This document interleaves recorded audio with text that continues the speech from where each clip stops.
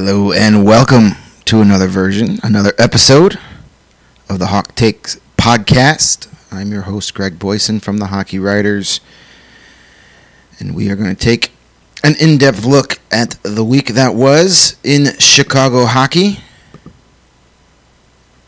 Blackhawks had another week, another 4 games off the schedule as this nightmare season continues. Not another good week, that is for sure. And the longer this goes on, it's getting harder and harder to come up with excuses to even watch this team right now. And at this point, as a fan, you never want to root against your team per se. But right now, losses are better for this franchise because the worse this team gets, they're going to be forced to make the big changes it needs. I'm not just talking about getting rid of Jeremy Colleton. I'm talking about firing Stan Bowman. I've been one of his biggest supporters, apologists, whatever you want to call it, for the last few years. But I can't support him anymore with what's going on here. It's time to move on. This is on him. Jeremy Colleton's not good at his job. I'm not saying he'll never be a good NHL coach. He might be someday, but he's in way over his head. And yes, the roster is not great, but it should be better than it is. And you can't let Stan Bowman put in another coach because he's the guy that thought it'd be a great idea to fire one of the all-time winningest head coaches in NHL history, who a change was needed here. Again, I've said it before. I wasn't necessarily completely against letting Joel Quenneville go, but he thought it'd be a great idea to replace him with Jeremy Colleton, who, wants to be the smartest guy in the room. And there's no progress being made. There's nothing you can. There's nobody you see getting better, really. And that's going to be a problem when you got these young guys like Kirby Dach and Adam Boquist, and you start bringing up any more of your young kids. I hear it all the time on Twitter and other places when I start talking about the Ice Hogs and people want to see this guy and this guy and this guy. I don't see any of these guys getting any better under Jeremy Colleton. There's no development. There's no progression. And that's why it's got to change. So last week the Blackhawks had 4 games since we last chatted with you. Starting last week, Thursday, a week ago, they were in Arizona to take on the Coyotes, and it wasn't pretty. They fell behind 2-0 5 minutes into the game, and they were down 3-0 after the first period, and they finally got on the board in that second period. Nick Schmaltz, by the way, has only had 2 assists over his last 5 games. Both of them came in the game on Sunday against the Hawks. Here's a shot. Good save. Gilbert. Rebound. They score! The rebound followed by Jonathan Toews, and the Hawks captain puts his team on the board. Highlights courtesy of NBC Sports Chicago. Pat Foley on the call. That was Jonathan Toews picking up his 7th goal of the year. Dominic Kubalik and Dennis Gilbert on the assists. It was Gilbert's first assist of his NHL career. That came just 6 minutes into the second period. Made it 3-1. It seemed like maybe they'd get a little life into them after just not bothering to show up for the first period, as we've seen so many times this season. And then they gave that goal right back a little over 2 minutes later. Nick Schmaltz scored, and it was 4-1. It was 5-1, and then they got a power play goal from Dylan Strome late in the third period with DeBrincat and Gustafsson on the assists. They end up losing that game 5-2. They were outshot 30-40, won 44% of the faceoffs. They went 1 for 3 on the power play, 4 for 4 on the penalty kill, and Robert Leonard made 35 saves on 40 shots. At this point, after this game, they had lost 9 out of 12, with 5 of those 6 losses by 3 or more goals. So they're not just losing, they're getting their asses kicked on a nightly basis. You could take losing to better teams if the effort is there, but they're losing to everybody with no effort. That's on the coaching staff. After the game, Robert Leonard, not a guy who is afraid of speaking his mind, as we have quickly learned. He was asked by Ben Pope of the Chicago Sun-Times if he felt the defense was capable of stopping opponents with both Duncan Keith and Calvin DeHaan out. By the way, Calvin DeHaan will probably be out the rest of the season, 4 to 5 months, with a shoulder injury is the report. And he defended his defenseman and called out the forwards, Leonard did. And here's the exact quote from the Hawks goaltender. "It's not about the defensemen. The defensemen are working as hard as they can. In the league right now, in the past few years, you have to defend as 5. Defensemen are not the only ones. We have to be cohesive, work together. They have to handle a lot of 3-on-2s and 2-on-1s and 3-on-1s every period as well. They're going the best they can together with me, and it's about all of us working together. Defense is easy to look at, but our defense is good, really good. We have really good defensemen, but it doesn't matter which defensive star in this league you're going to put on your blue line if you don't work together as 5-man units. That's how you play defense. That's why they're getting odd man rushes all the time. You can handle a couple odd man rushes a game, but it's not a couple. It's a lot." So there's your Blackhawks goaltender calling out the forwards on his team for playing shitty defense. And good for him. He's not wrong. And that Coyotes goal, the 4th goal that they got right after the Hawks got on the board, that came as a direct result of Dylan Strome losing a faceoff. And shortly after that, Ben Pope again tweeted out this pretty stunning chance: "Among 118 NHL centers who have taken over 200 faceoff this season, Strome's 45.3% ranks 108th. That's a big problem, and that is why I don't think the Blackhawks should even consider bringing him back next year. Not for the money that people are saying, not for $5-6 million a year. Sorry, this team is strapped. You can't pay that kind of money on a guy that doesn't win faceoffs and only produces when Alex DeBrincat is on his left wing. He's one-dimensional. Really, the numbers have proven it while he's here. When he's with DeBrincat, he's great. When he's not, you don't even know he's dressed for half the games. And when you got a Kirby Doc in the wings, waiting to get his chance to solidify a top 6 spot, it doesn't make sense. If I were whoever is going to be in charge of the general manager's job come the trade deadline, if it's still Stan Bowman or if it's an interim, I would really consider trading Dylan Strome by the deadline. See what you can get for him. I would not bring him back at this point for the money he wants. If he wants to come back for a little bit of a discount, maybe a short-term deal, 2-year contract, maybe for $8-9 million total, I'd consider that. But the numbers people were putting out there, $5, $6, $7 million a year at the beginning of the year, that's not happening. It better not, at least not here. Let that be somebody else's problem.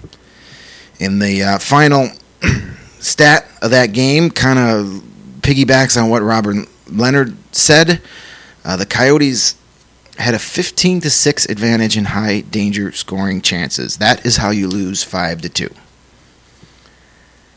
And then Saturday night, the Hawks were in St. Louis, where things looked great. After a scoreless second period, or scoreless first period, Brendan Saad scored a pair of goals, one in the first minute of the second period, another in the first minute of the third period. And then Patrick Kane scored 4 minutes, a little over 4 minutes into the third period to put the Blackhawks up 3-0. Patrick Kane toward the middle, snapped it off, he scores! Patrick Kane blew it by the stick side of Jordan Bennington, and the Hawks with a 3-0 lead against the champions. Everything looked to be going great at that point. As I mentioned, Saad had 2 goals, his 9th and 10th on the year. Taves had the primary assist on both of those, 13th and 14th helpers. Gustafson picked up the secondary assist on the first goal. Kane's goal that we just heard there, courtesy of NBC Sports Chicago. Dylan Strome, Alex DeBrincat with the assists. And that's when everything fell apart. 15:44 left to go, and the Blackhawks lose 4-3 in regulation. The Blues' first goal was a direct result of an Alex Nylander turnover. I keep calling him William, maybe because I'm hoping one day it will be William, not Alex. We traded for the wrong Nylander. Then they gave up a pair of goals in 12 seconds to tie the game, and then Justin Falk won the game late in regulation. Alex Nylander just... That trade is getting worse and worse by the day. That trade is one of many reasons Stan Bowman should have been shit-canned a long time ago. He's terrible. I want Alex Nylander to be good. And there's been flashes where you're like, okay, he's going to be a pretty good player. And then he goes through these stretches where, he's just not good. Everything that we've heard out of Buffalo so far has been proven true. And he has a long leash. He has a much longer leash than any of the other youngsters that we've seen over the years. And that's got to be coming from upstairs, because I think they realize, crap, we made a bad deal here. We made a mistake trading for this guy, so we got to give him every chance to somehow miraculously become a good player. For a team that is desperate for puck-moving right-handed defensemen, you trade one of your better young prospects. Now, I'm not saying Jokiharju is going to be an all-star, but right now, he'd be way more valuable to this team than Alex Nylander, who should be in Rockford. He has no business in the NHL right now. Just bad management of this team. That game ended a 5-game streak with a power play goal for the Blackhawks as they went 0 for 4 on the power play. They did go 3 for 3 on the penalty kill. They were outshot 22-38. Corey Crawford, 34 saves on the night. The next night, the Blackhawks were back home at the United Center, and they picked up their only win of the week against the Minnesota Wild, who have been playing much better hockey of late. For a while, they were one of the only teams worse than the Blackhawks, but they've since passed them up. But the Blackhawks able to win a 5-3 back and forth contest. Kane opened the scoring about 8 minutes into the game with Nylander picking up an assist. It was Kane's 16th goal of the season. And about 4 minutes later, he struck again on the power play to put the Blackhawks up 2-0. Kane carries on. Left in, his pass jumped away from DeBrincat. It's held into Taves. He dropped it to Kane right in the middle. He shoots. He scores! Patrick Kane. A nice setup from Jonathan Taves after the Wild had it, failed to clear. A good keep on the boards.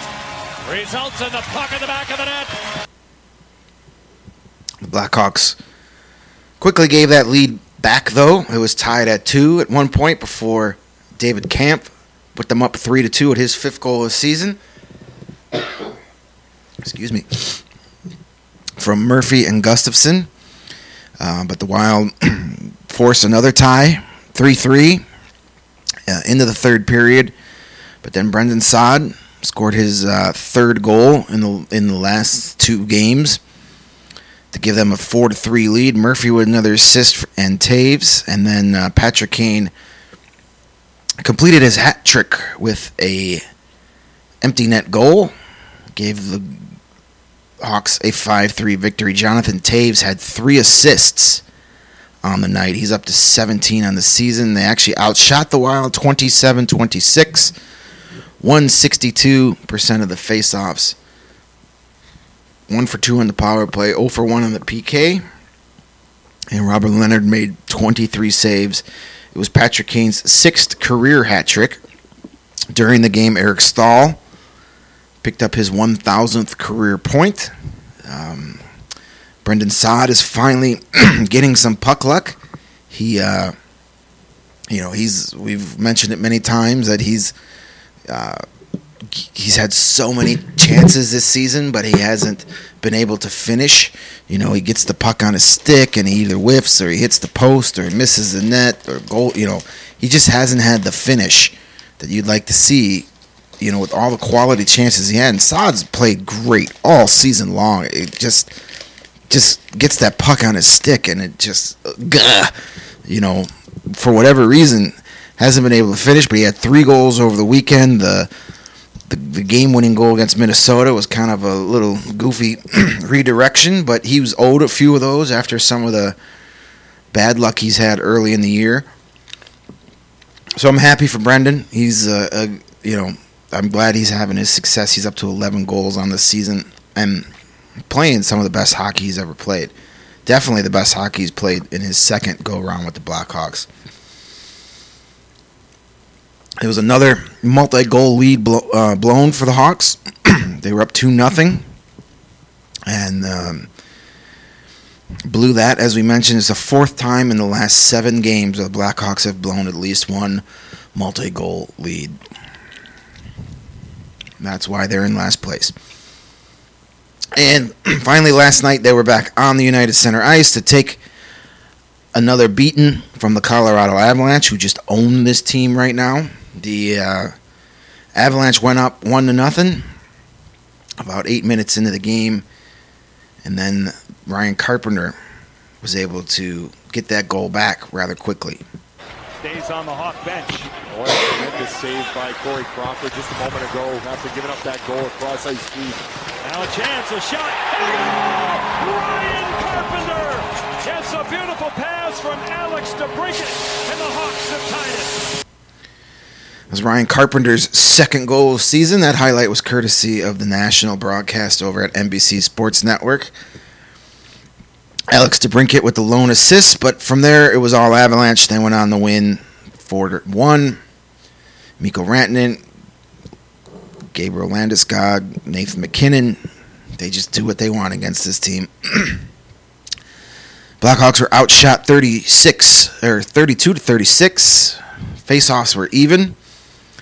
The Blackhawks went 0 for 3 on the power play, 2 for 2 on the penalty kill, and Corey Crawford made 32 saves against 35 shots. Duncan Keith was back from his groin injury. He returned, but Brent Seabrook watched from the press box as he was a healthy scratch for the 3rd time this season. And, that's a thing. And it's deservedly so. And Jeremy Colleton didn't, to his credit, didn't sugarcoat it when asked about it. Was asked if he feels that he might lose the room for that, and he says, I don't think so. This team wants to win. And basically having Brent Seabrook out there doesn't help our chances to win. And he's not wrong. Sure, he's made some bad decisions, but, he's sticking to his guns with this one. We'll see if he gets back in the lineup tonight. I would imagine he does in Winnipeg. And this could be a call from the front office, too. Seabrook's a guy with a lot of pride and a competitive spirit. I mean, he says what any hockey player is going to. He thinks he's still playing at a top level. He's wrong, but in his brain, he thinks he's still has a lot to offer.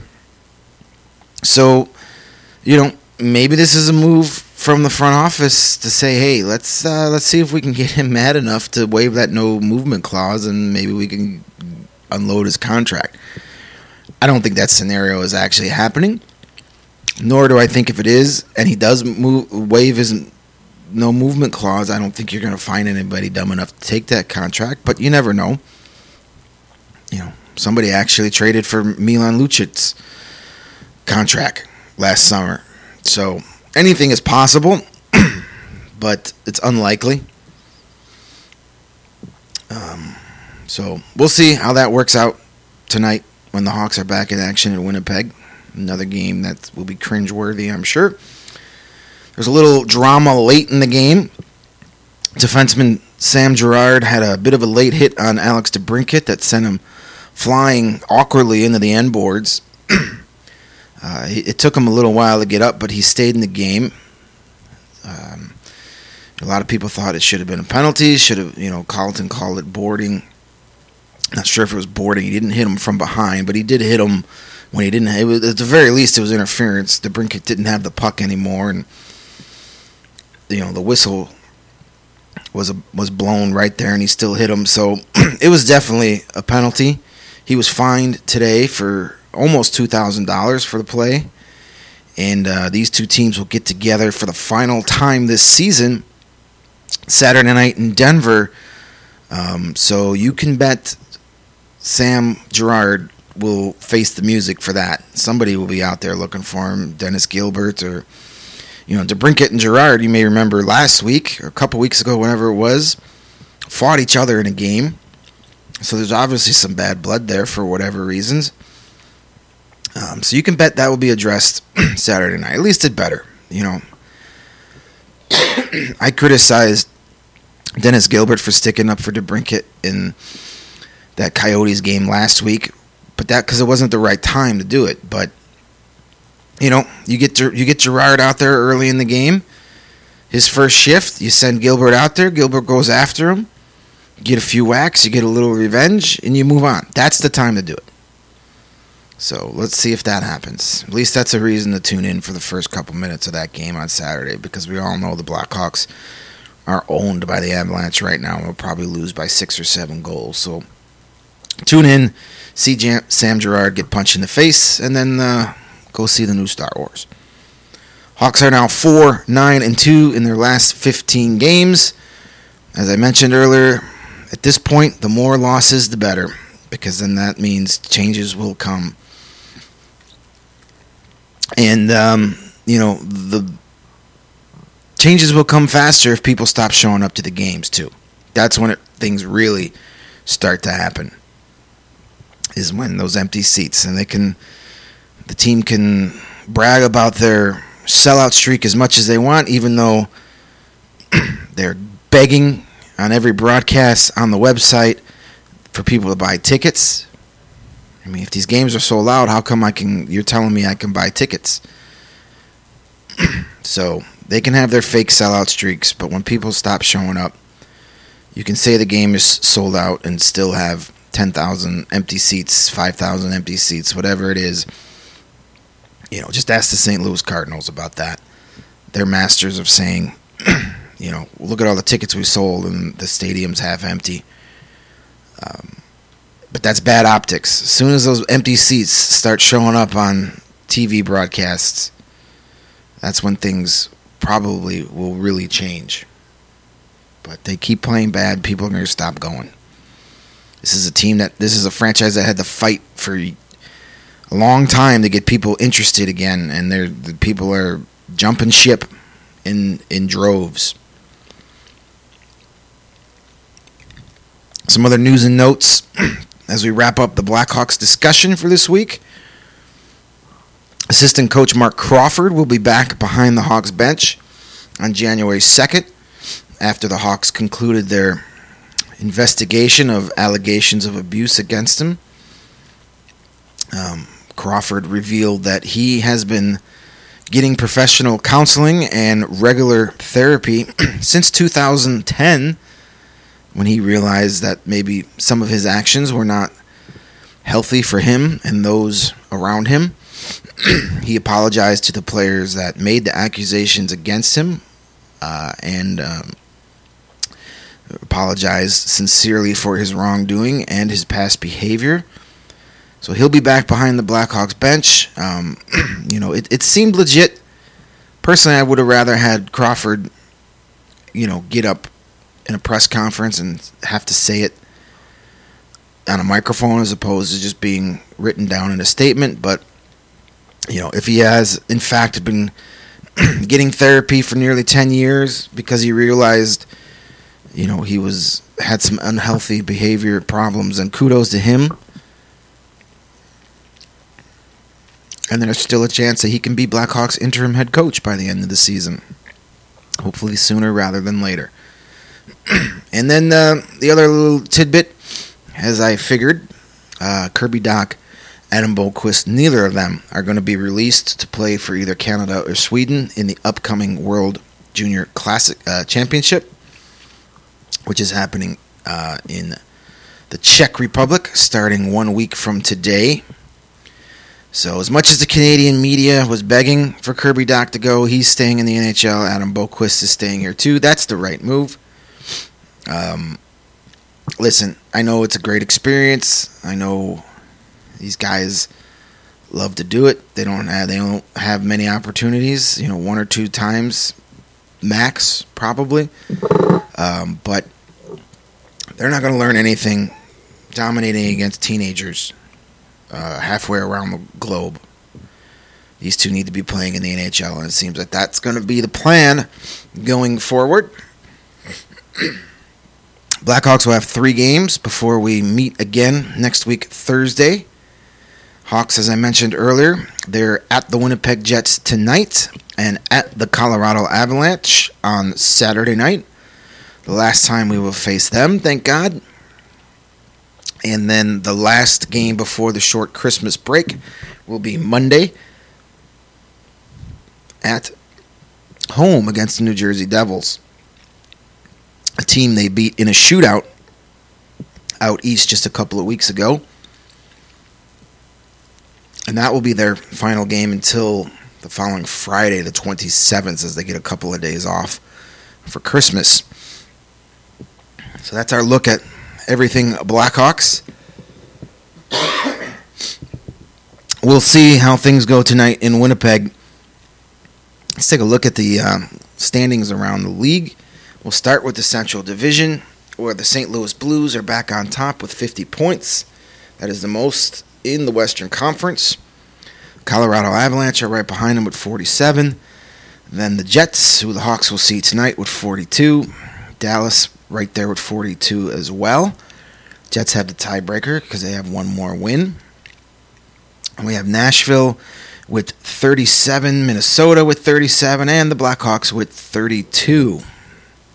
In the Pacific, the Arizona Coyotes, more on them in a second. They had a big week. They lead the division with 44. The Golden Knights are up to second with 43 as the Edmonton Oilers are slowly coming back to real life. They are down to third place with 42 points. Calgary's there with 40. Then we have the Canucks with 36, the Sharks with 34, the Kings with 33, and the Ducks with 32. Blackhawks also 32 points, but Blackhawks have fewer regulation wins, fewer overall wins. Ladies and gentlemen, the 2019-20 Chicago Blackhawks are the worst team in the Western Conference. Way to go. If the playoffs started today, you would have the Blues, Avalanche, Jets in from the Central with the Coyotes, Knights, and Oilers in from the Pacific. And our 2 wildcard teams would be the Dallas Stars and the Calgary Flames. Out east, in the Atlantic Division, the Boston Bruins with 49 points. They have a pretty good cushion in that division. The Buffalo Sabres back again to being kind of good at hockey. They're up to second place with 39 points. The Canadians are in third with 38, tied with the Toronto Maple Leafs. Then you have Tampa and Florida, both with 37. So that division is going to come down to the last week of the season for those second two playoff spots. Ottawa has 31 and Detroit with 21. In the Metro, you got the Washington Capitals, most points in the NHL, 53.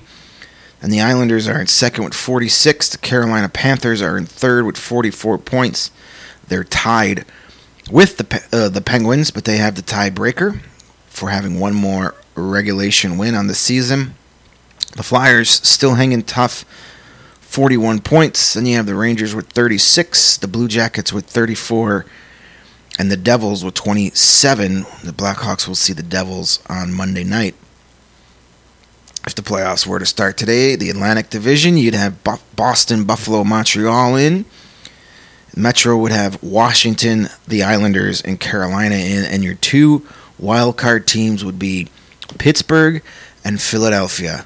So the Maple Leafs, the Lightning, and the Panthers would all be out of the playoffs right now. That would be huge disappointments for all three of those franchises for various reasons. And I'm all for it. I'm all for it. Looking forward to that Atlantic Division race from here on out. Should be a lot of fun. Metro, too. You got your top team, and then that rest of the division is pretty evenly matched. Look at our scoring leaders right now. David Pastrnak of the Boston Bruins leads with 28 goals. Jack Eichel, we'll talk about his play here. He's pretty good at hockey. He's got 24 goals. He's second in the league. Then we have a whole bunch of guys tied with 21 goals. Leon Draisaitl of the Oilers, excuse me, Nathan McKinnon of the Avalanche, Austin Matthews of the Maple Leafs, and Alexander Ovechkin of the Capitals. We have three other guys who have scored 20 goals on the season. Sebastian Aho of the Hurricanes, that Connor McDavid guy, maybe you've heard of him, and then Artemi Panarin with the Rangers has 20.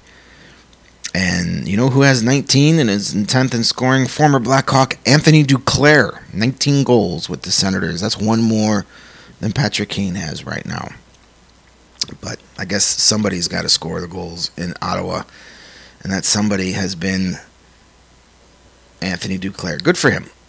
He's going to get some general manager fired with his next contract this coming up summer. Our assists leaders right now, Connor McDavid, 39 assists, 2 ahead of his teammate Leon Draisaitl with 37. Then we have a tie for third, John Carlson, the fabulous defenseman of the Washington Capitals, and Brad Marchand of the Bruins, both have 33. And Nathan McKinnon, 5th place, 31 assists. The only other player with 30 assists on the season so far, Jonathan Huberdeau of the Florida Panthers. Connor McDavid leads the league with 59 points, one more than Leon Draisaitl with 58. Nathan McKinnon is third with 52, Brad Marchand 51, and Jack Eichel has 50 points. Those are your only 5 players in the league with 50 points so far. We'll go tackle some of the big storylines across the National Hockey League real quick. It was announced that the New York Islanders are going to retire John Tonelli's number 27 and Butch Goring's number 91 in 2020, ahead of a couple of games at the Nassau Coliseum. These are 2 members, key members of the Islanders dynasty to start the 80s, where they won 4 straight Stanley Cups. Islanders captain Anders Lee currently wears number 27, but he has Tonelli's blessing to keep on wearing it, so there'll be no number change there. And the fact that the Islanders aren't retiring Goring's number 91 when the Toronto Maple Leafs and John Tavares is in town is a little disappointing. Come on, you had a perfect chance to do some world-class Jedi-level trolling, and you decide not to do it, so disappointing. Come on, Islanders. Get that dig in. You've earned it. Especially since you're in the playoffs right now and the Maple Leafs and Tavares are not. Evgeny Malkin of the Pittsburgh Penguins scored his 400th goal earlier this week. He is the 4th Pittsburgh Penguin to ever score 400 goals as a member of the team, behind Mario Lemieux who has 690 goals, Sidney Crosby 451, and Jaromir Jagr scored 439 goals while playing for the Penguins. He's also the 7th-born Russian-born player to ever score 400 goals in the National Hockey League. He joins Alex Ovechkin, who has 679 goals, Sergei Fedorov 483, Alex Mogilny 473, Pavel Bure 437, Ilya Kovalchuk, more on him in a second, 436, maybe not, still active. And Alex Kovalev finished his great career with 430 goals. So those are your 7 Russian-born 400-goal scorers in NHL history. Jack Eichel, we've mentioned him climbing up the leaderboard in points. He has a point streak of 17 straight games. It's the longest in the NHL so far this season. He has 16 goals and 15 assists, 31 points in those 17 games. Also, he has 50 points on the season with 24 goals, 26 assists in just 35 games. He's the first Buffalo Sabre to have 50 points in 35 games or fewer since the 92-93 season, when the great Pat LaFontaine had 50 points in 27 games, and Alexander Mogilny, who we just mentioned, had 54 points in 31 games. They did that in the same year. He is definitely throwing his hat in the ring for Hart Trophy considerations. And if the Buffalo Sabres make the playoffs this year, it's going to be because of Jack Eichel. And yeah, you've got Connor McDavid, but Leon Draisaitl's been pretty damn good too, so that could put some vote. David Pasternak's been pretty good, but that's a super talented team too. It's most valuable. You take Jack Eichel off the Buffalo Sabres right now, and the Buffalo Sabres are a hot bad team. So, the Hart Trophy is not for the best player. It's for the most valuable. And I'd strong, if I had a vote, I don't, but if I had a vote right now, if I had to vote for the MVP of the league, I would seriously consider Jack Eichel. He's been fabulous and the most valuable player on a team that is in a playoff spot right now and probably wouldn't be without him. Almost certainly wouldn't be without him. The biggest news story of the week was Taylor Hall, speaking of Hart Trophies, the 2018 Hart Trophy winner. After being a healthy scratch for a couple of games for precautionary reasons, the New Jersey Devils finally traded him to the Arizona Coyotes. The Devils will get forwards Nick Merkley and Nate Schnarr, along with defenseman Kevin Ball, and a conditional first-round pick in the 2020 draft and a conditional third-round pick in the 2021 draft. The Devils also sent forward Blake Spears out to Arizona with Hall, and he had an assist on the game-winning goal in his debut, a 3-2 win over the Sharks on Tuesday. Good for the Coyotes. They're showing they want to win. They've had a very active few months. They traded for Phil Kessel, who's been good, not great out there, but that just shows, you trade for a guy like that shows you're committed. They locked up Nick Schmaltz. They've locked up Clayton Keller. Now you trade for Taylor Hall, which is probably going to be just a pure rental. You never know, but you'd be kind of silly to be Hall at his stage of his career. This is probably going to be his last chance to get one of those big-time free agent contracts. So, he'd be silly not to test the free agent market and see what's out there. He may love it in Arizona, and they may make a special run that may make him want to stay, but you should at least listen to whatever everybody wants. There's no way he's going to get signed to any kind of extension with Arizona before July 1st. I don't see that happening. So for them to go after, a pure rental type player, but to do it early in the season, it shows they want to win. They're in first place. They're a good team. Good for them. The Arizona Coyotes, they've been the butt of a lot of jokes from myself and many others over the years.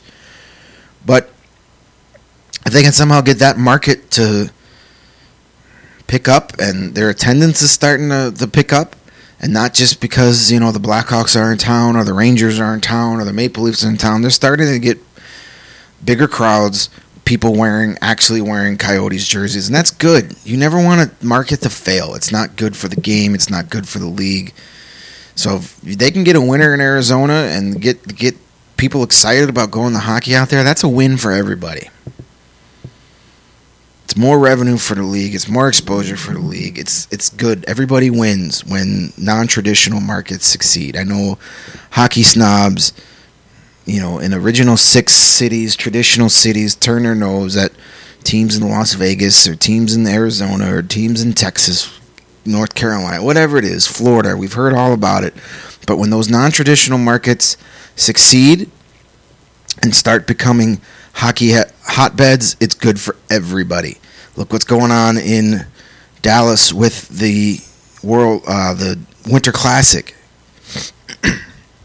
They've sold over 80,000 tickets for that in Dallas to see a team from Texas and a team from Tennessee play each other in the Cotton Bowl on New Year's Day. That's impressive. That's good. That's good for the game. Islanders made a little other news this week. They are loaning Oliver Wahlstrom to Team USA for the World Junior Classic. The forward was the 11th pick overall in the 2018 draft. There were a lot of people that wanted the Blackhawks to select him at number 8, but they took Adam Boquist instead. He has 3 goals and 6 assists for the Bridgeport Sound Tigers in the AHL this year. He has no points in 9 NHL games with the Islanders this season, so not exactly lighting it up, but he's still only 19, so a lot of development to go. He'll play for Team USA. Sidney Crosby, we mentioned him as one of the 400 goal scorers in Penguins history. He's been skating for the last week as he makes his recovery from muscle core surgery. He was originally given a 6-week timetable when he had the operation on November 14th. So we're hitting the 5-week mark since that happened. So he seems to be right on schedule. He has not practiced yet with the team, but he has been skating on his own. So another week or two, and the great Sidney Crosby could be back in action. Definitely will help the Penguins in their pursuit for a playoff spot. Ilya Kovalchuk's time with the Los Angeles Kings finally came to an end, even though it's been over for a long time, but it's officially over now. He was placed on unconditional waivers and was cleared and is now an unrestricted free agent. He was a healthy scratch with the Kings since November 9th, so he hasn't played in 6 weeks. He said he still wants to play for a contender and would take league minimum to do so. And there were some whispers out there that the Boston Bruins might have interest in him. That could be a potential landing spot. I mean, if he's willing to take league minimum, he could be a nice little third-line winger on a team that doesn't need him to be the 50-goal scorer he once was.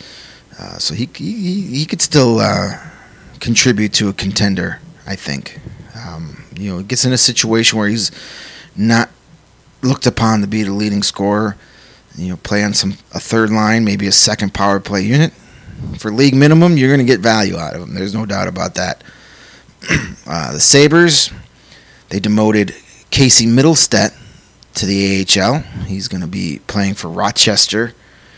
The 8th overall pick in the 2017 NHL draft out of Eden Prairie, Minnesota. He has just 4 goals and 9 points in 31 games for the Sabres this year. Just 17 goals and 39 points in 114 NHL games. He's going to get some time to figure it out in the AHL. Let's hope that Stan Bowman doesn't trade Adam Boquist for him anytime soon. Keep the phone out of him. We don't want Casey Middlestat here in Chicago.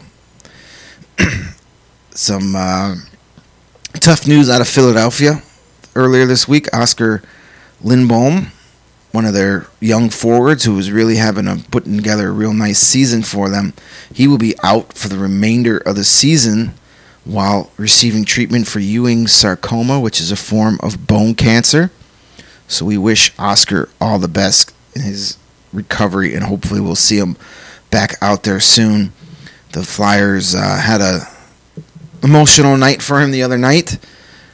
Tuesday night, I believe it was, when they hosted the Ducks. They wore their lavender Hockey Fights Cancer jerseys for pregame warm-ups as a show of support for their teammate, and they had a little tribute video for him for the sold-out crowd in Philadelphia during a stoppage of play, and they ended up winning that game 4-1. So best of luck, Oscar. Will be cheering for you from here on out.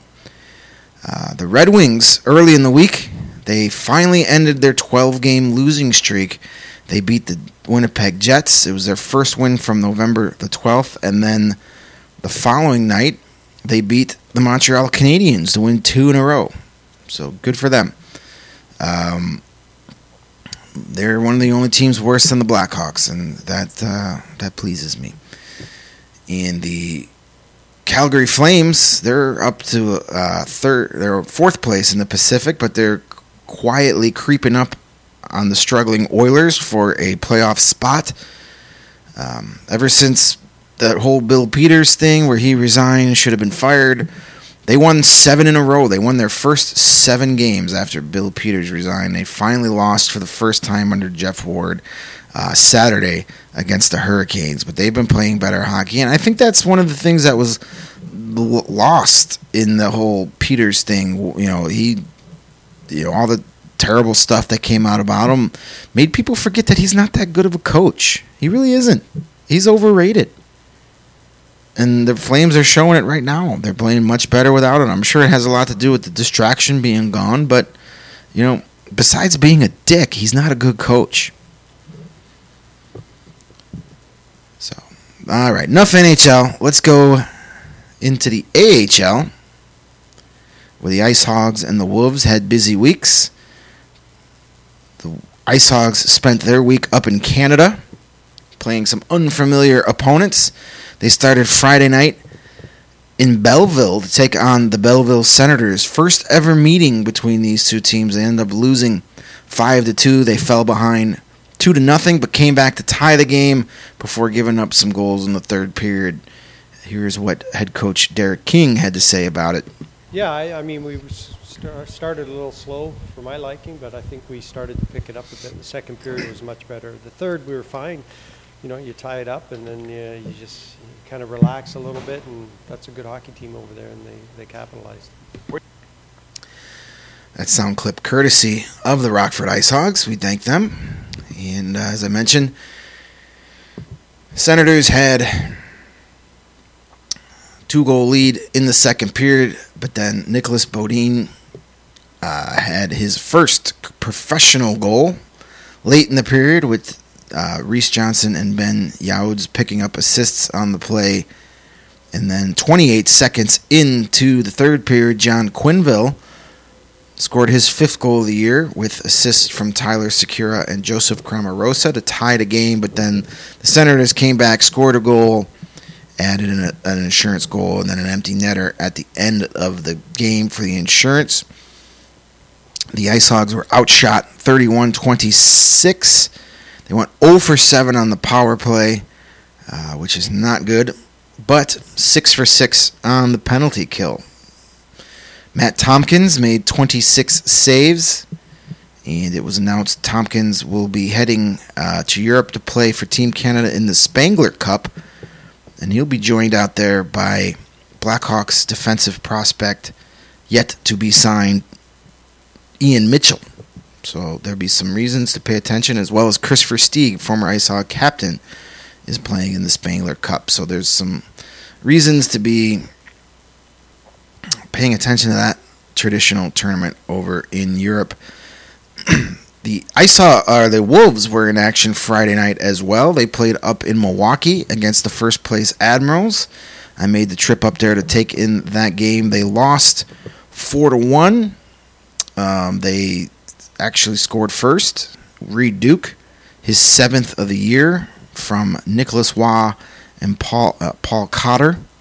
Gave the Ice Hogs a lead 11 minutes into the game. They quickly gave it back, though, and then the Admirals scored a pair of goals in the second period to take a lead before adding an empty netter. That was their 7th straight win on home ice, their 3rd straight win against the Wolves. Admirals outshot the Wolves 32-26. Wolves went 0 for 6 on the power play, 3 for 3 on the penalty kill. It was good to see them 3 for 3 on the PK. The last time they were up in Milwaukee, they gave up 5 power play goals, including 4 in the first period. So that was a much improved effort, at least on the penalty kill. Garrett Sparks made 28 saves in net. The Wolves got 3 injured players back in their lineup. Gage Quinney, Keegan Colasar, Terrell Goulburn, all back after missing a combined 21 games due to injury. Colasar had been out for about a month with an upper body injury, but it was good to see him back on the ice. He's one of my favorite players to talk to in the Wolves locker room. Just a great kid. Great quote, easygoing, and pretty good hockey player too. And then the next night, Saturday night, those two teams traveled back down to Chicago and for the rematch. And the Wolves had a little help. Brendan Peary scored a pair of goals, put them up 2-0. They gave away that lead, but then eventually won it in overtime. I thought we played honest. The first period, I thought, since I've been here, was the best period we played. We didn't have anything to show for it, but we were chipping pucks and we were going to work, and we had a lot of possession. So I think we'll stick to that identity. We'll be in good shape. And since I've been here from, I don't know what game it is, 9, 10, we've slowly gotten better, slowly gotten more confident, and that's something that's exciting, and I look forward to it. That was the voice of Chicago Wolves winger Brendan Peary. Talked to us after the game. As I mentioned, he scored a pair of goals in that game. He had, hold on here, bring that back up. He scored on the power play early in the second period with Jimmy Schultz and Lucas Elvenez picking up assists. Then he had an even strength goal about 10 minutes later to increase the lead to 2-0. It was a great play made by Keegan Colasar. He won a race to a puck along the boards, then shedded a defender and made a great tape-to-tape pass to Peary, sitting at the side of the net for another goal. It was just a fantastic play all around. Gave them a 2-0 lead, but in the third period, the first place Admirals, top team in the AHL right now, they managed to come back. They scored a goal about 6 minutes into the second period, or I should say the third period, and then with less than a minute to go, and they had their goalie pulled for an extra attacker, former Blackhawk Laurent Delphine, or Larry Dolphin. He redirected a shot past Oscar Dance for the victory, or I should say to tie the game, but then Nicholas Waugh won the game in overtime. Great play, spinning backhanded shot from the slot. Schultz and Peary had the assist just a little over a minute into overtime. Big win for the Wolves. And then on Sunday, the Ice Hogs continued their trip through Canada in Toronto, where they swept the season series, 2-game season series over the Toronto Marlies, one of the better teams in the Eastern Conference. A team that won the Calder Cup just 2 years ago. It was a back-and-forth game before the Ice Hogs pulled away. John Quinville picked up his 6th goal of the year early in the first period to break the scoreless tie. Philip Holm and Philip Kurashev had assists on the play. Then shortly after the Marlies tied the game, Kurashev struck again on a breakaway for his 4th goal of the year. Mackenzie Entwistle and Nicholas Bodine with the assists on that play. That actually tied the game at 2 because the Marlies had jumped out to a 2-1 lead. The Kurashev goal tied the game. Then it was John Quinville scoring the eventual game-winning goal 8 minutes into the second period on a power play. Anton Wedin and Ben Youds had assists. Youts 4 assists since signing his PTO out of Indy.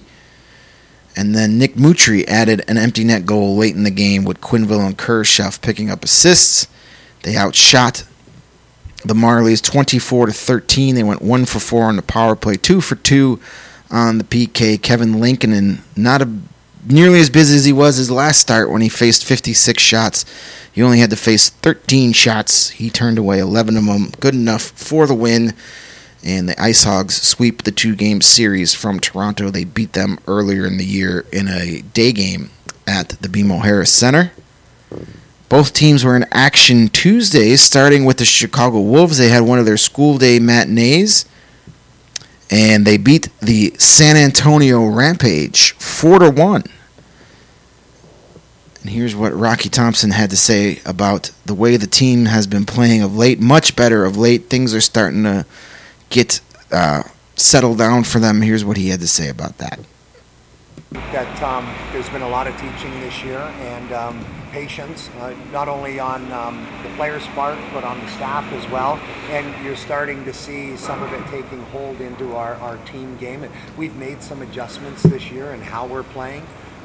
Like just some structural things that we thought might help out, and it has been. And then those younger guys that you're speaking of, some of those things with this experience that they've had is starting to take root as well, and it's we're starting to see some of the benefits on the ice. That, of course, is Rocky Thompson. As I mentioned, his team's really starting to pick it together. It also helps Nicholas Waugh is feeling comfortable. He had a huge game, picking up a hat trick. He scored the first 2 goals of the game after the Rampage took an early 1-0 lead in the second period. Waugh had a breakaway shorthanded goal to tie the game. It was his 4th of the year, with Patrick Brown picking up the assists. And then 7 minutes into the third period, he finished off a really nice passing play with Lucas Alvarez and Curtis McKenzie to give the Wolves a 2-1 lead. Brendan Peary added an insurance goal, his 6th of the season on the power play. About 7.5 minutes later, Waugh had the primary assist on that play, with Dylan Coughlin also getting a helper. And then he finished off his hat trick with an empty net goal in the final minute of play. Wolves outshot the Rampage 26-24. They went 1 for 4 on the power play, 2 for 3 on the penalty kill. Oscar Dance made 23 saves for his 4th straight win. Later that evening, Tuesday night, the Ice Hogs finished up their 3-game trip through Canada with a 3-2 shootout win at the Laval Rocket. The Montreal Canadiens AHL team revenging a loss earlier this season in Rockford when the Rocket beat the Ice Hogs. The Ice Hogs fell behind 2-0 after the first period, but Joseph Cramarosa scored a shorthanded goal unassisted about 13 minutes into the second period to get them on the board. Then Dmitry Osipov, defenseman who was called up a few days ago from the Indy Fuel of the ECHL, scored his first goal of the season to tie the game 11 minutes into the third period. Philip Holm with his team-leading 10th assist, as well as John Quinville, who had a really good week. And then in the shootout went 5 rounds, and Anton Wedin was the only player to score in the 5th round to give the Ice Hogs the extra point. They will be home this weekend as they will host the Texas Stars on Friday night, a game I will be at, and then Saturday night they will have their Star Wars night hosting the Cleveland Monsters. The Wolves will be hosting the Texas Stars this weekend too, with a game at 7 o'clock Saturday night and then a Sunday afternoon game that I will be in attendance to, 3 p.m., both games against Texas. So the Texas Stars will be enjoying all that Illinois has to offer. The Ice Hogs right now are in second place of the Central Division as they have gone 7-3-0 in their last 10 games. They're in second place with 33 points. They're still, the Admirals are still way ahead with 47 points, the most in the AHL. And right now the Wolves are in a playoff spot, which they're tied for 4th place with 28 points. But they're tied with San Antonio and Manitoba. But they have the highest point percentage out of that group, so they have the tiebreaker.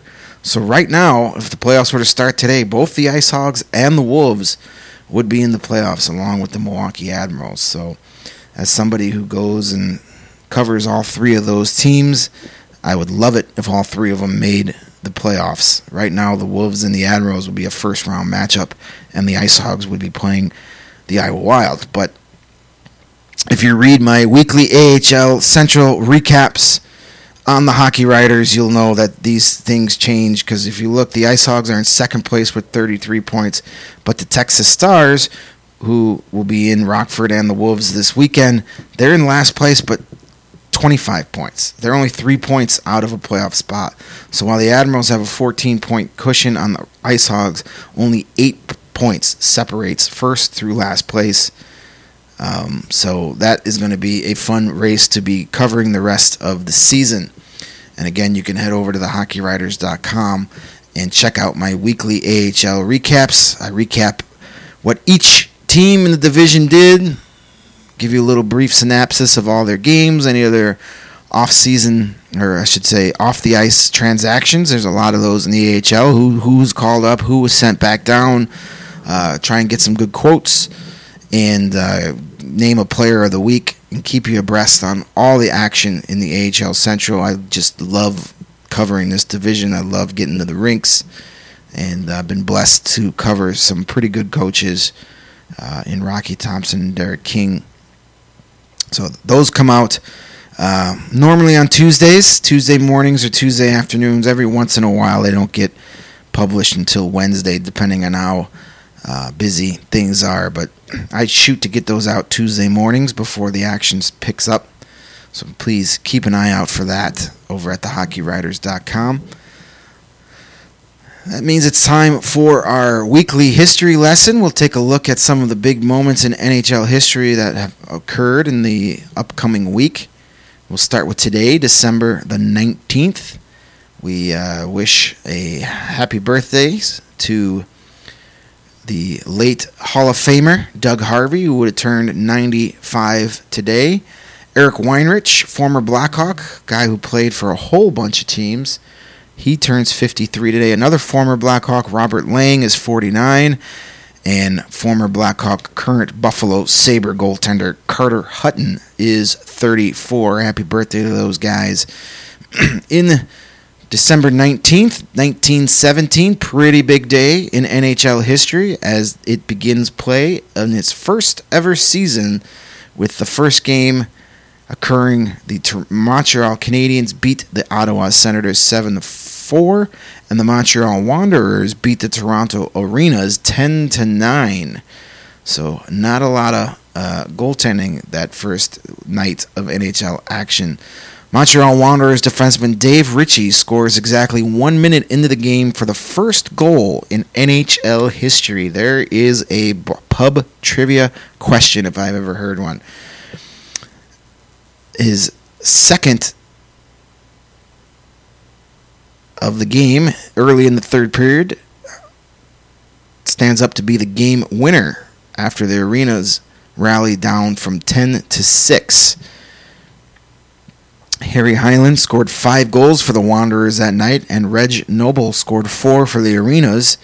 Joe Malone of the Canadiens scored 5 goals, including their first in the NHL in the win against the Senators. He finished with the season as the NHL leader with 44 goals and 48 points in 20 games. 44 goals and 4 assists in 20 games. That's a guy that never learned how to pass the puck. I guarantee you those assists were probably because his shot deflected off of a teammate. 1943, Harry Lumley becomes the youngest goaltender in NHL history when he plays for the Detroit Red Wings in a 6-2 loss at the New York Rangers. Lumley is just 17 years old and 36 days. 17 years, 36 days old when he takes the ice for the first time.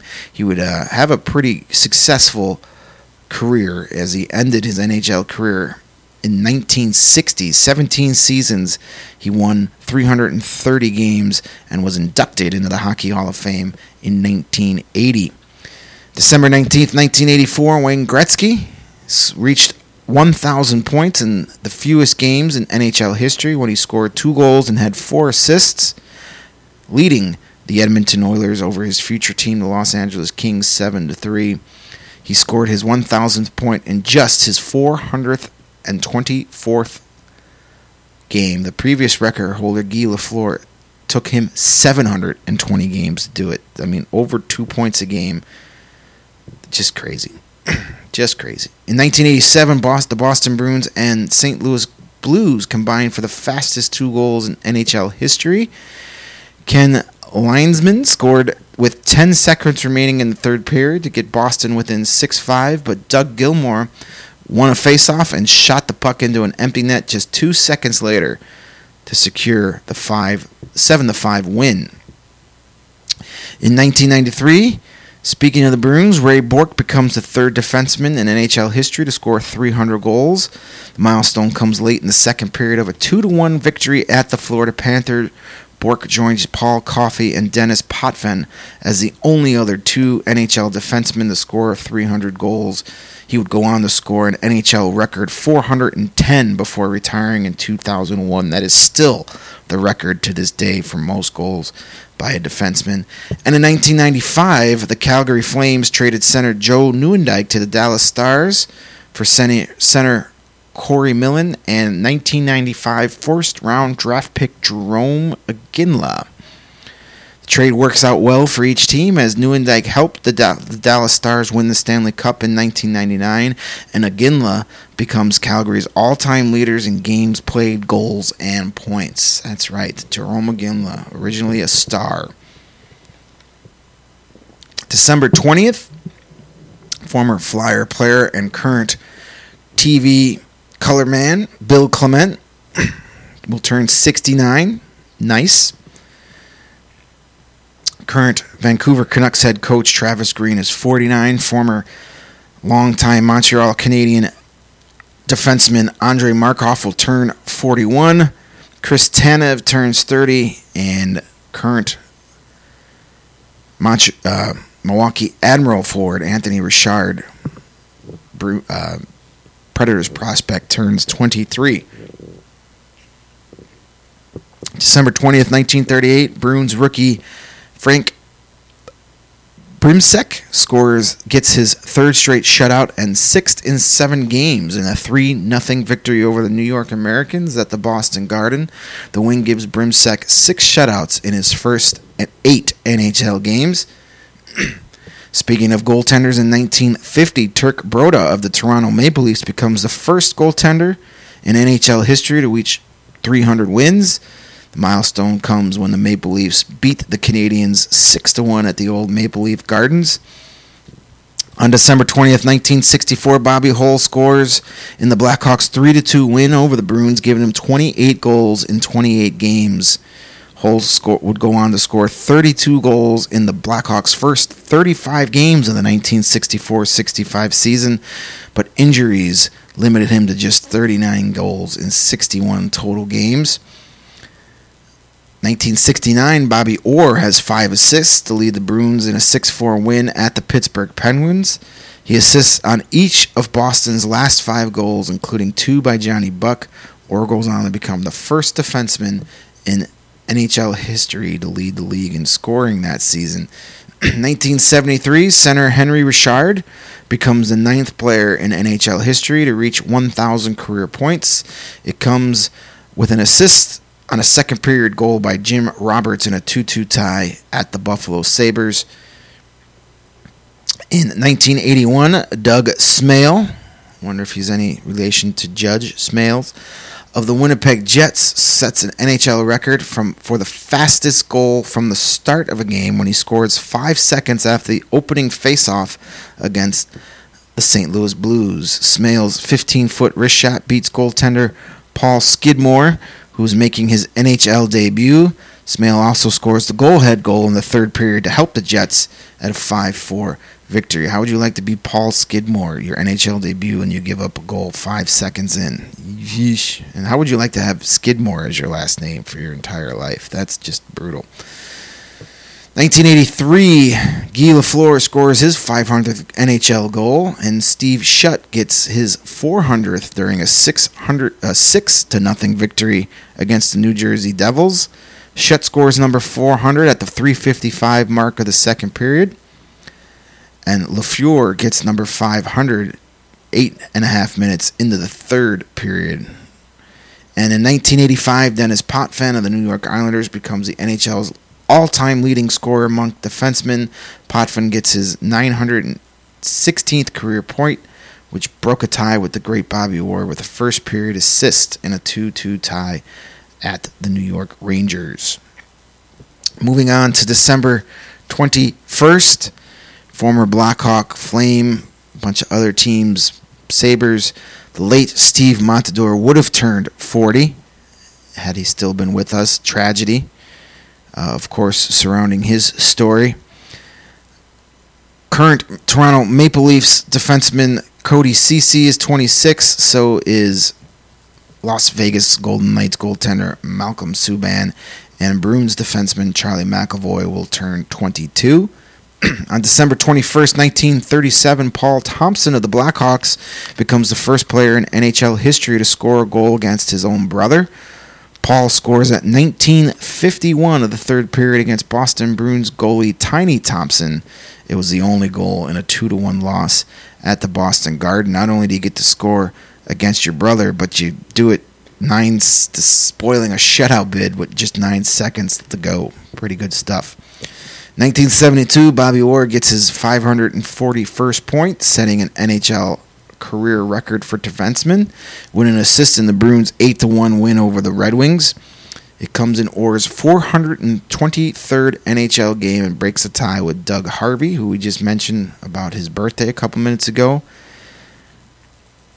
In 1991, Alexander Mogilny ties the NHL record for the fastest goal at the start of the game when he scores 5 seconds into the Sabres' 4-1 victory against the Toronto Maple Leafs.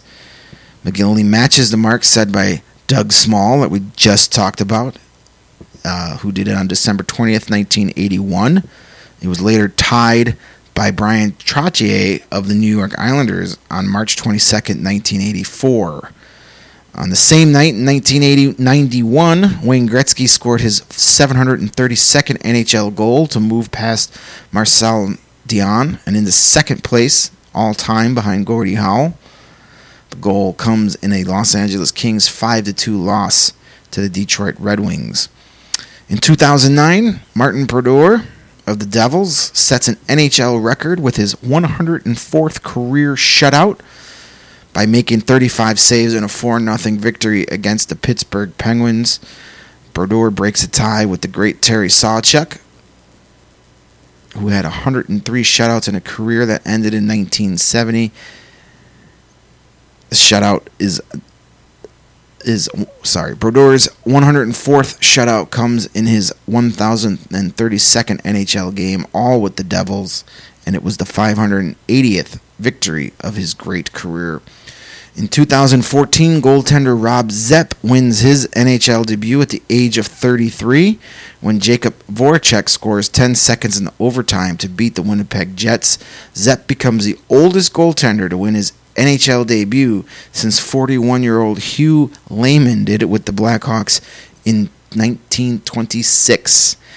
And in 2017, Ken Hitchcock becomes the third coach in NHL history to reach 800 wins. Comes when his Dallas Stars beat the Blackhawks 4-0 down in Dallas. Among the first to congratulate Hitchcock is Blackhawks coach Joe Quenneville, the second man after Scotty Bowman to reach 800 wins. Moving on to December 22nd, former Blackhawk goaltender Scott Darling turns 31. In 1974, Phil Esposito becomes the sixth player in NHL history with 500 goals when he scores twice in the second period for the Boston Bruins in a 5-4 victory against the Red Wings. Esposito scores a shorthanded goal at the 4:46 mark and a power play goal at the 6:49 mark of the second period to reach the milestone, joining Gordie Howe, Bobby Hull, Maurice Richard, Frank Mahalovich, and Jean Beliveau as the only players with 500 goals. 1979, the Philadelphia Flyers extend their undefeated streak to a record 29 games with 20 wins and 9 ties in a 5-2 victory over the Boston Bruins. They surpassed the previous mark of 28 games without a loss set by the 1977-78 Montreal Canadiens. They would extend their streak to 35 games before losing to the Minnesota North Stars on January 7th of 1980. In 1990, Paul Coffey, then of the Pittsburgh Penguins, becomes the second defenseman in NHL history to score 1,000 points. He hit that milestone with his second period assists on a goal by Kevin Stevens in a victory over the Islanders. In 1993, Dean Evenson scores a shorthanded goal at 3:20 of overtime to give the Dallas Stars a 3-2 win over the Anaheim Ducks. It is the first shorthanded goal in overtime since the NHL adopted the 5-minute overtime period back in 1983. In 1996, Brett Hull joins his father Bobby in the NHL's 500 goal club when he gets a hat trick for the St. Louis Blues in a 7-4 victory over the Kings. It looked like Hull got his 500th goal 20 seconds into the third period, but it was taken away about 5 minutes later when the when the video replay showed the puck actually goes in off the net, goes into the net off the leg of teammate Stéphane Matteau. But it didn't matter because he would end up beating goaltender Stéphane Fizet a few minutes later to complete the hat trick and become the 24th player to score 500 goals in NHL history. The Hulls, Bobby and Brett, are the first father-son tandem to each score 500 goals in their career.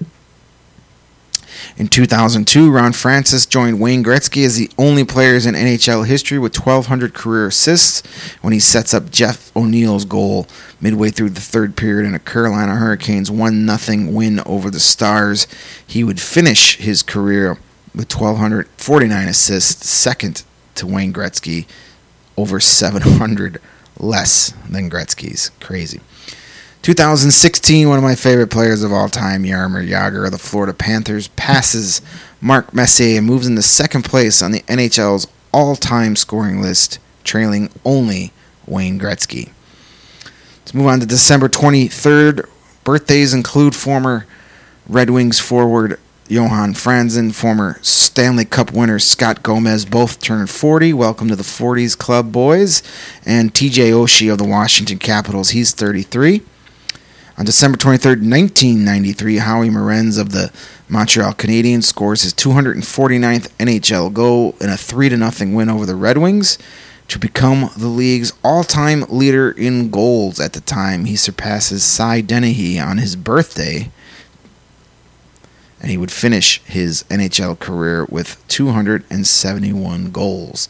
1978, Brian Trottier set the NHL record for 6 points in the second period and finishes the game with 5 goals and 3 assists as the Islanders beat the Rangers 9-4 at the Nassau Coliseum. Trottier put the Rangers ahead 1-0 with a first period goal, then scored 3 times and had 3 assists during the Islanders' 7-goal second period and ends his night with a third period power play goal. A 2-goal, 5-point night by linemate Mike Bossy is almost an afterthought.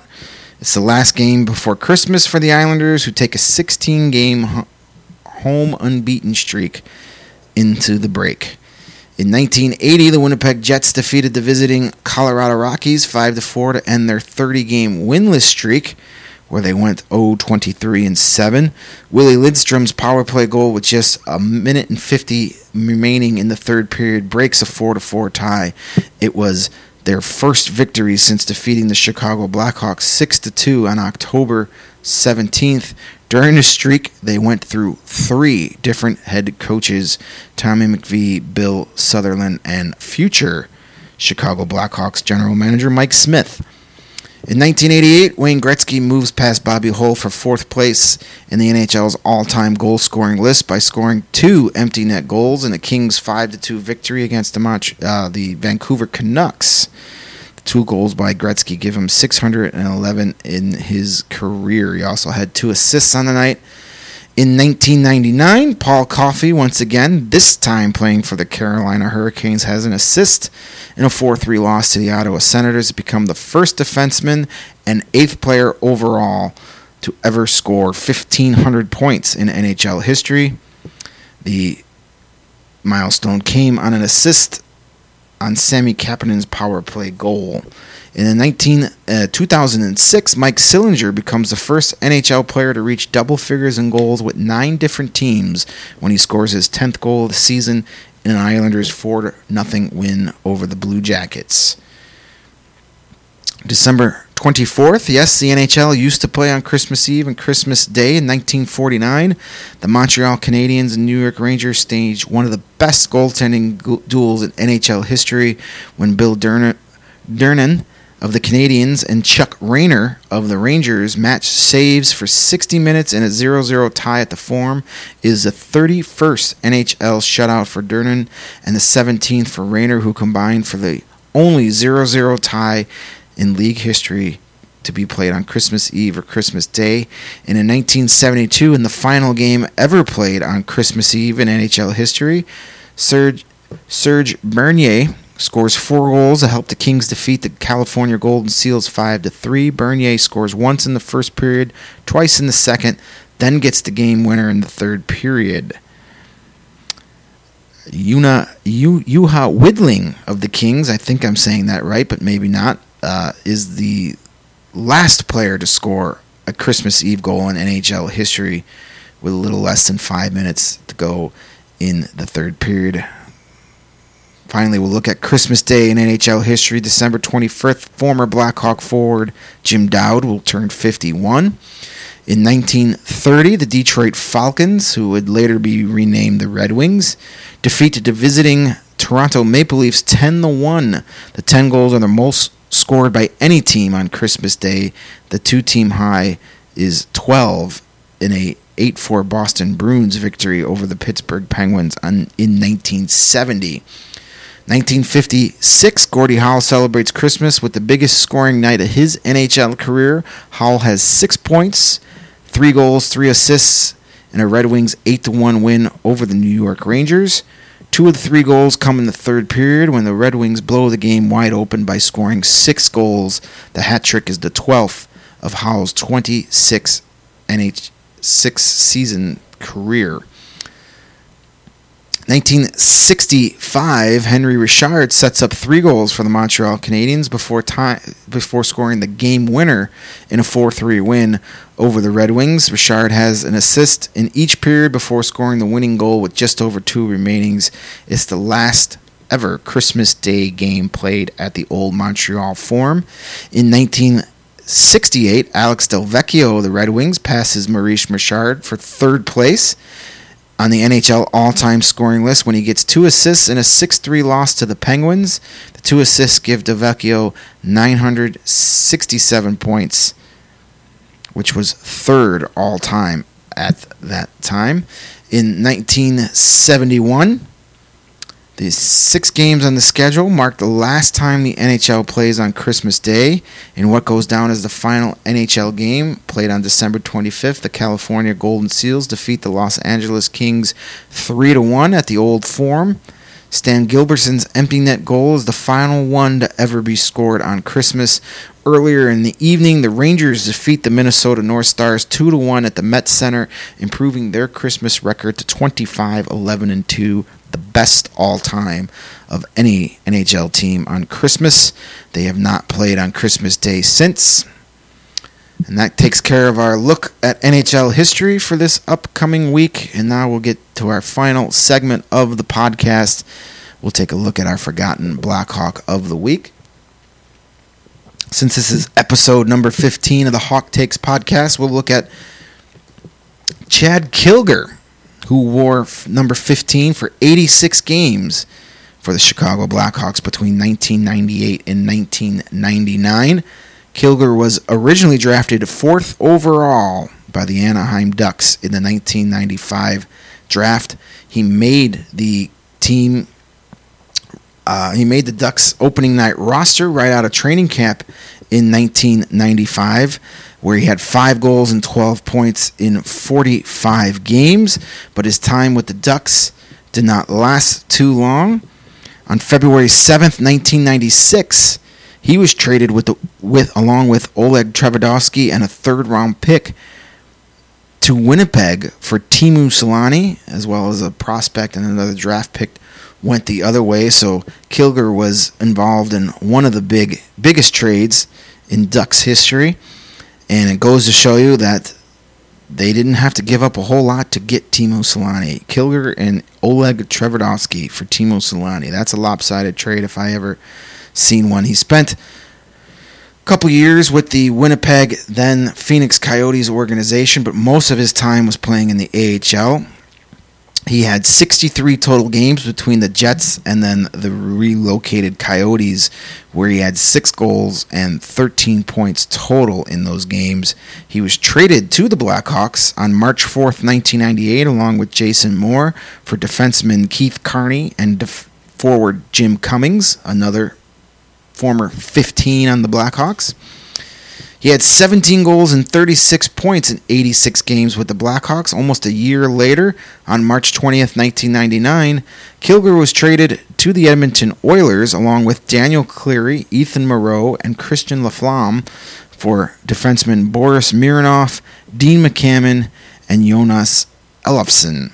He went on to play after his time with the Oilers. He had 87 games with the Oilers. He went on to play at some lengthy stops with the Canadiens and the Toronto Maple Leafs. At the NHL trade deadline on February 26, 2008, the Leafs dealt Kilger to the Florida Panthers for a third-round draft pick. He immediately requested a leave of absence from the Panthers management, which was granted. However, he did not report to the team for a prearranged time, and on March 5th, the Panthers suspended him indefinitely without pay. Kilger failed to report to training camp at the beginning of the 2008-2009 season and officially retired on July 10th, 2009.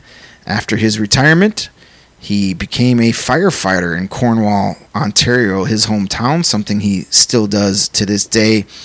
Overall, he played in 714 NHL games where he scored 107 goals, had 111 assists for 218 total points. Not exactly what you want to see out of a guy selected 4th overall in an NHL draft. We look back at that draft. Brian Berard was taken number 1 overall by the Senators. Then we had Wade Redden selected by the Islanders at 2. Something called Aki Berg was taken 3rd overall. Not a great draft. You really have to go down to 7th overall when Shane Doan was taken by the Jets. Jerome McGinley was taken 11th overall in that draft. That first round did not produce a whole lot of exciting players. That is for sure. In case you're wondering who the Blackhawks took in that round, in that draft, they took Dmitry Nabokov, a center left winger out of Russia, in 19th overall, who only played in 55 NHL games. So, not a great draft in 1995. Chad Kilger was taken 4th overall, played 86 games for the Blackhawks. He is our Forgotten Blackhawk of the Week. And that's going to wrap up another episode of the Hawk Takes podcast. I really appreciate you guys tuning in. I appreciate your support. You can find me on Twitter at Greg Boysen, Boysen. There you'll get all my links to all my stuff over at the Hockey Writers, plus the links to the podcast and just my general live updates of any AHL games I'm at or any Blackhawks games I'm forced to watch. You can catch it all on Twitter. You could also like the Hawk Takes podcast Facebook page to stay updated on when new episodes are released. You can email me at gjb1979@gmail.com if you have any comments or questions, or if you'd like to become a sponsor of the podcast. I also host trivia on Tuesdays and Wednesday nights at Firewater Saloon. Tuesday nights up on the north side in Edison Park. Wednesday nights on the south side at Mount Greenwood. We'll be taking a 2-week break here for the holidays, but we'll be back the first week of January, and every Tuesday and Wednesday night after that. You can follow me online too to get your weekly clues. As far as trivia, I'd love to see you guys at a trivia night. They are a lot of fun. And again, I appreciate you guys listening. I wish you guys a Merry Christmas. If you're celebrating another holiday over these next couple of weeks, may it be a great one. We will see you guys here next Thursday, and don't forget to check in on your loved ones over these next few days. As somebody who is dealing with grief and spending his first Christmas without his soulmate, it's tough. So if you know somebody out there that's struggling, just send them a little message of love. Let them know you're thinking about them. Trust me when I say this, it means the world. And it makes smiles are few and far between these days. So anytime you get one, it is appreciated. And on that note, we will talk to you next week. Be good to yourselves. Be good to one another. And we'll catch you here in a week at the Hawk Takes Podcast.